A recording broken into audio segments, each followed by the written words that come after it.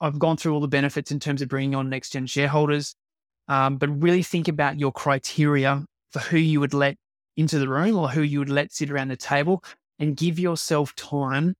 Write down a list of those people and assess them against that criteria. And only when you are sure and absolutely sure do you then make that offer to them to become a shareholder in the business. Team, welcome. Josh here. Hope you are super well.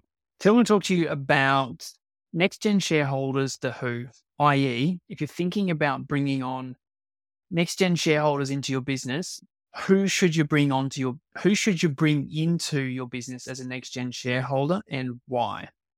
And what I want to do here, so I'm fresh off a discussion with our incredible boardroom clients today, unpacking this in a lot of detail.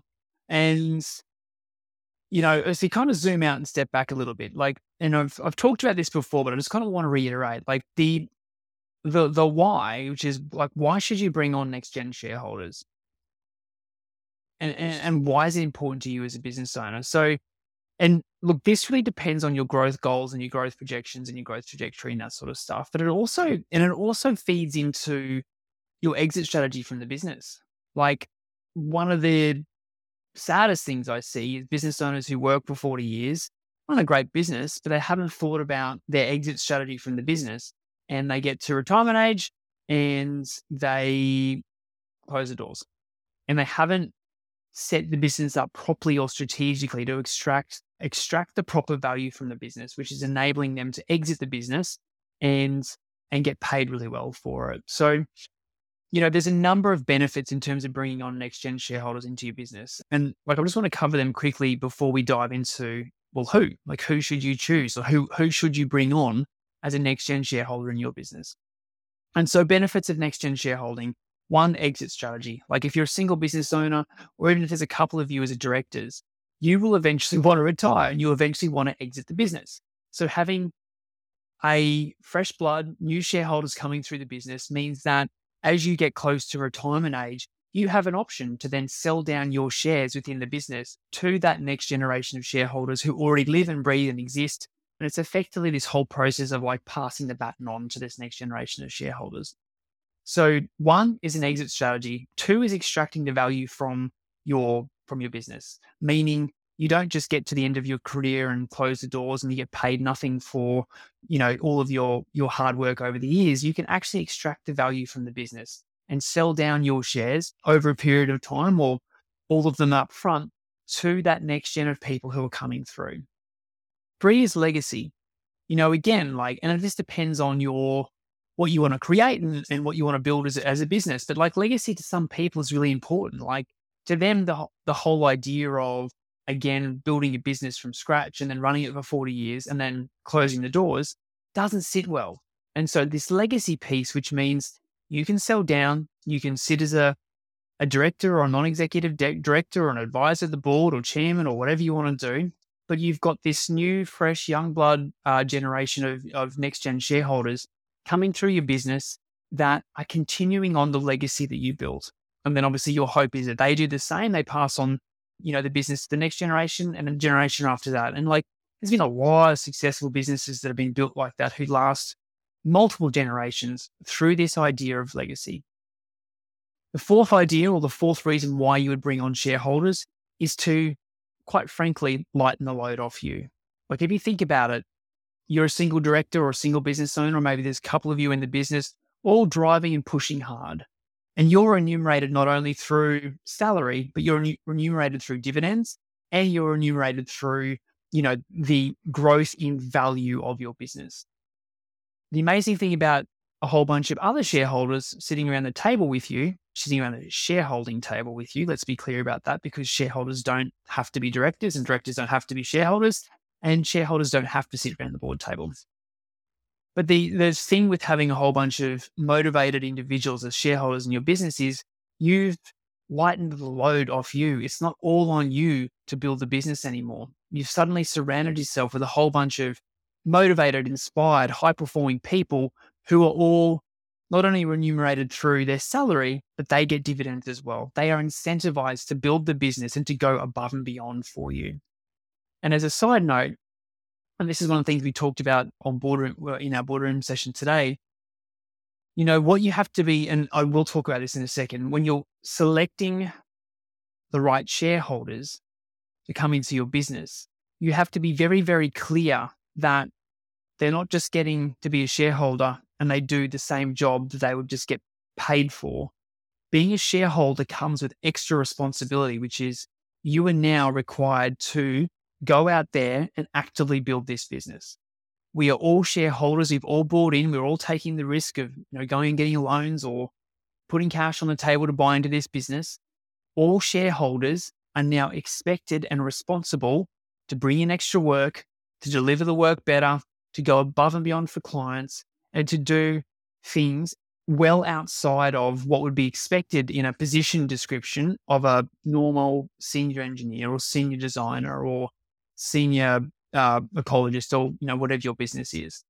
Shareholders must share the burden and share the load of growing the business. But the reason still remains the same. You are sharing the load, and you are surrounding yourself with a whole bunch of committed, inspired, motivated people, all with the same goal and direction in mind, which is to grow the business. So they are the reasons why you would bring on next-gen shareholders. That is a really good summary of all the reasons why you would bring on other people. And some people are like, oh, I want to, give up ownership in the business and that sort of stuff. I would much rather have a smaller piece of a bigger pie than the entire slice, the entire pie to myself. I'd much rather have a whole bunch of incentivized, motivated people all, taking a slice of a much bigger pie than it all be on me. So those are the reasons why, in my opinion, in my client's opinion, it's really important to bring on next-gen shareholders into your business. But, and as this is where I wanted to take the discussion today, it is so important that you pick the right person, or you pick the right people. Because once you have people sitting around the shareholders table with you, and if they're the wrong person, it's really hard to get rid of them. So no different to a really, really key hire in your business, you've really got to critique and assess the types of people that you are allowing and the type of personality that you're allowing to sit around the shareholders table with you. Because if you've got someone that's, the green-eyed monster comes out, or you've got someone who is causing cultural challenges or isn't the right fit, and they sign on that dotted line, and it's very, very hard to not sit around the table with them. And business can very quickly become stressful and frustrating, and you feel like you don't want to come to work because you don't have the right people that you're surrounding yourself with. So it's really important to have a really stringent selection criteria for the people that you allow to become shareholders in your business. And so what we talk through today, like every business is different. Everyone's got different things that they want out of their shareholders. So like we're using some examples today where there's some businesses in Boardroom that have quite strict criteria on their shareholders. Like they have to have been in the business for 5 to 7 years. They have to at least have, run a project of this size. They have to at least brought in X millions of dollars worth of revenue. Like some businesses have really strict criteria on what people have to have had done or tick off before they allow them to become shareholders. Other businesses have none. And so it's really important that you think about like what's important for you. Like if you were to go into battle, if you were to be working at 2 a.m., like who would you want to be having banter with on the other side of the WhatsApp or the Teams? Like think about the type of people that you want in your world at that shareholder level. So there's a couple of things that I want to talk to you through here. Like in terms of values, do these people have the right values? And actually, sorry, before I get into that, stepping back for a second, there's kind of really two areas that I want you to think about in terms of shareholders. One is like professional performance in terms of their ability to run projects well, good client acumen, ability to deliver great projects, ability to run profitable projects. All of those things are pretty easy to track, like on a spreadsheet or, in metrics. Like you can pull that data from their projects and their performance in the business, and that stuff's pretty easy to track. But then you've got personal characteristics and personal attributes, which is not as easy to quantify. Therefore, a lot of people don't track it. But as I said to a client in Boardroom today, like, this has to be a very considered process. And if you're going to go down this path, I want you to work out your selection criteria for your shareholders, and you come up with your list of people in your business who you are thinking about offering shares to. And then every quarter, you are evaluating them against your criteria. So project performance and all the stuff that you can track and measure, easy. Every quarter you review that. Are they on track? Are they not? But the other stuff that's not as easy to measure, like values in the business. Are they a good team player? Do they go above and beyond for the business? Can you see them adding immense value to the team? Are they already adding immense value to the team? And again, that's if that's a criteria for you, I want you to be evaluating them against that. And you really want to give yourself 12 to 18 months to kind of really assess and evaluate people in your business before you can be really sure that they're going to be the right person to sit around the shareholders table with you. So in terms of some things to think about in that, I guess, that category or the criteria, now some of this is stuff I've already mentioned, which is, values, their current values and their values alignment to the business, their personality traits, are they a team player, their past performance, as well as their projected future performance in the business. Are they going to add value to the business? Can you see them bringing in lots of work? Have they already shown that they have a great ability to bring in lots of work? Therefore, it's pretty likely to assume that they're going to be able to bring in work in the future. I want you to really think about your criteria for bringing on a next-gen shareholder, and don't just give this stuff out easily or willy-nilly. Only allow great people into your world to sit around with you at the shareholders table. So team, main takeaways are that I've gone through all the benefits in terms of bringing on next-gen shareholders, but really think about your criteria for who you would let into the room or who you would let sit around the table, and give yourself time.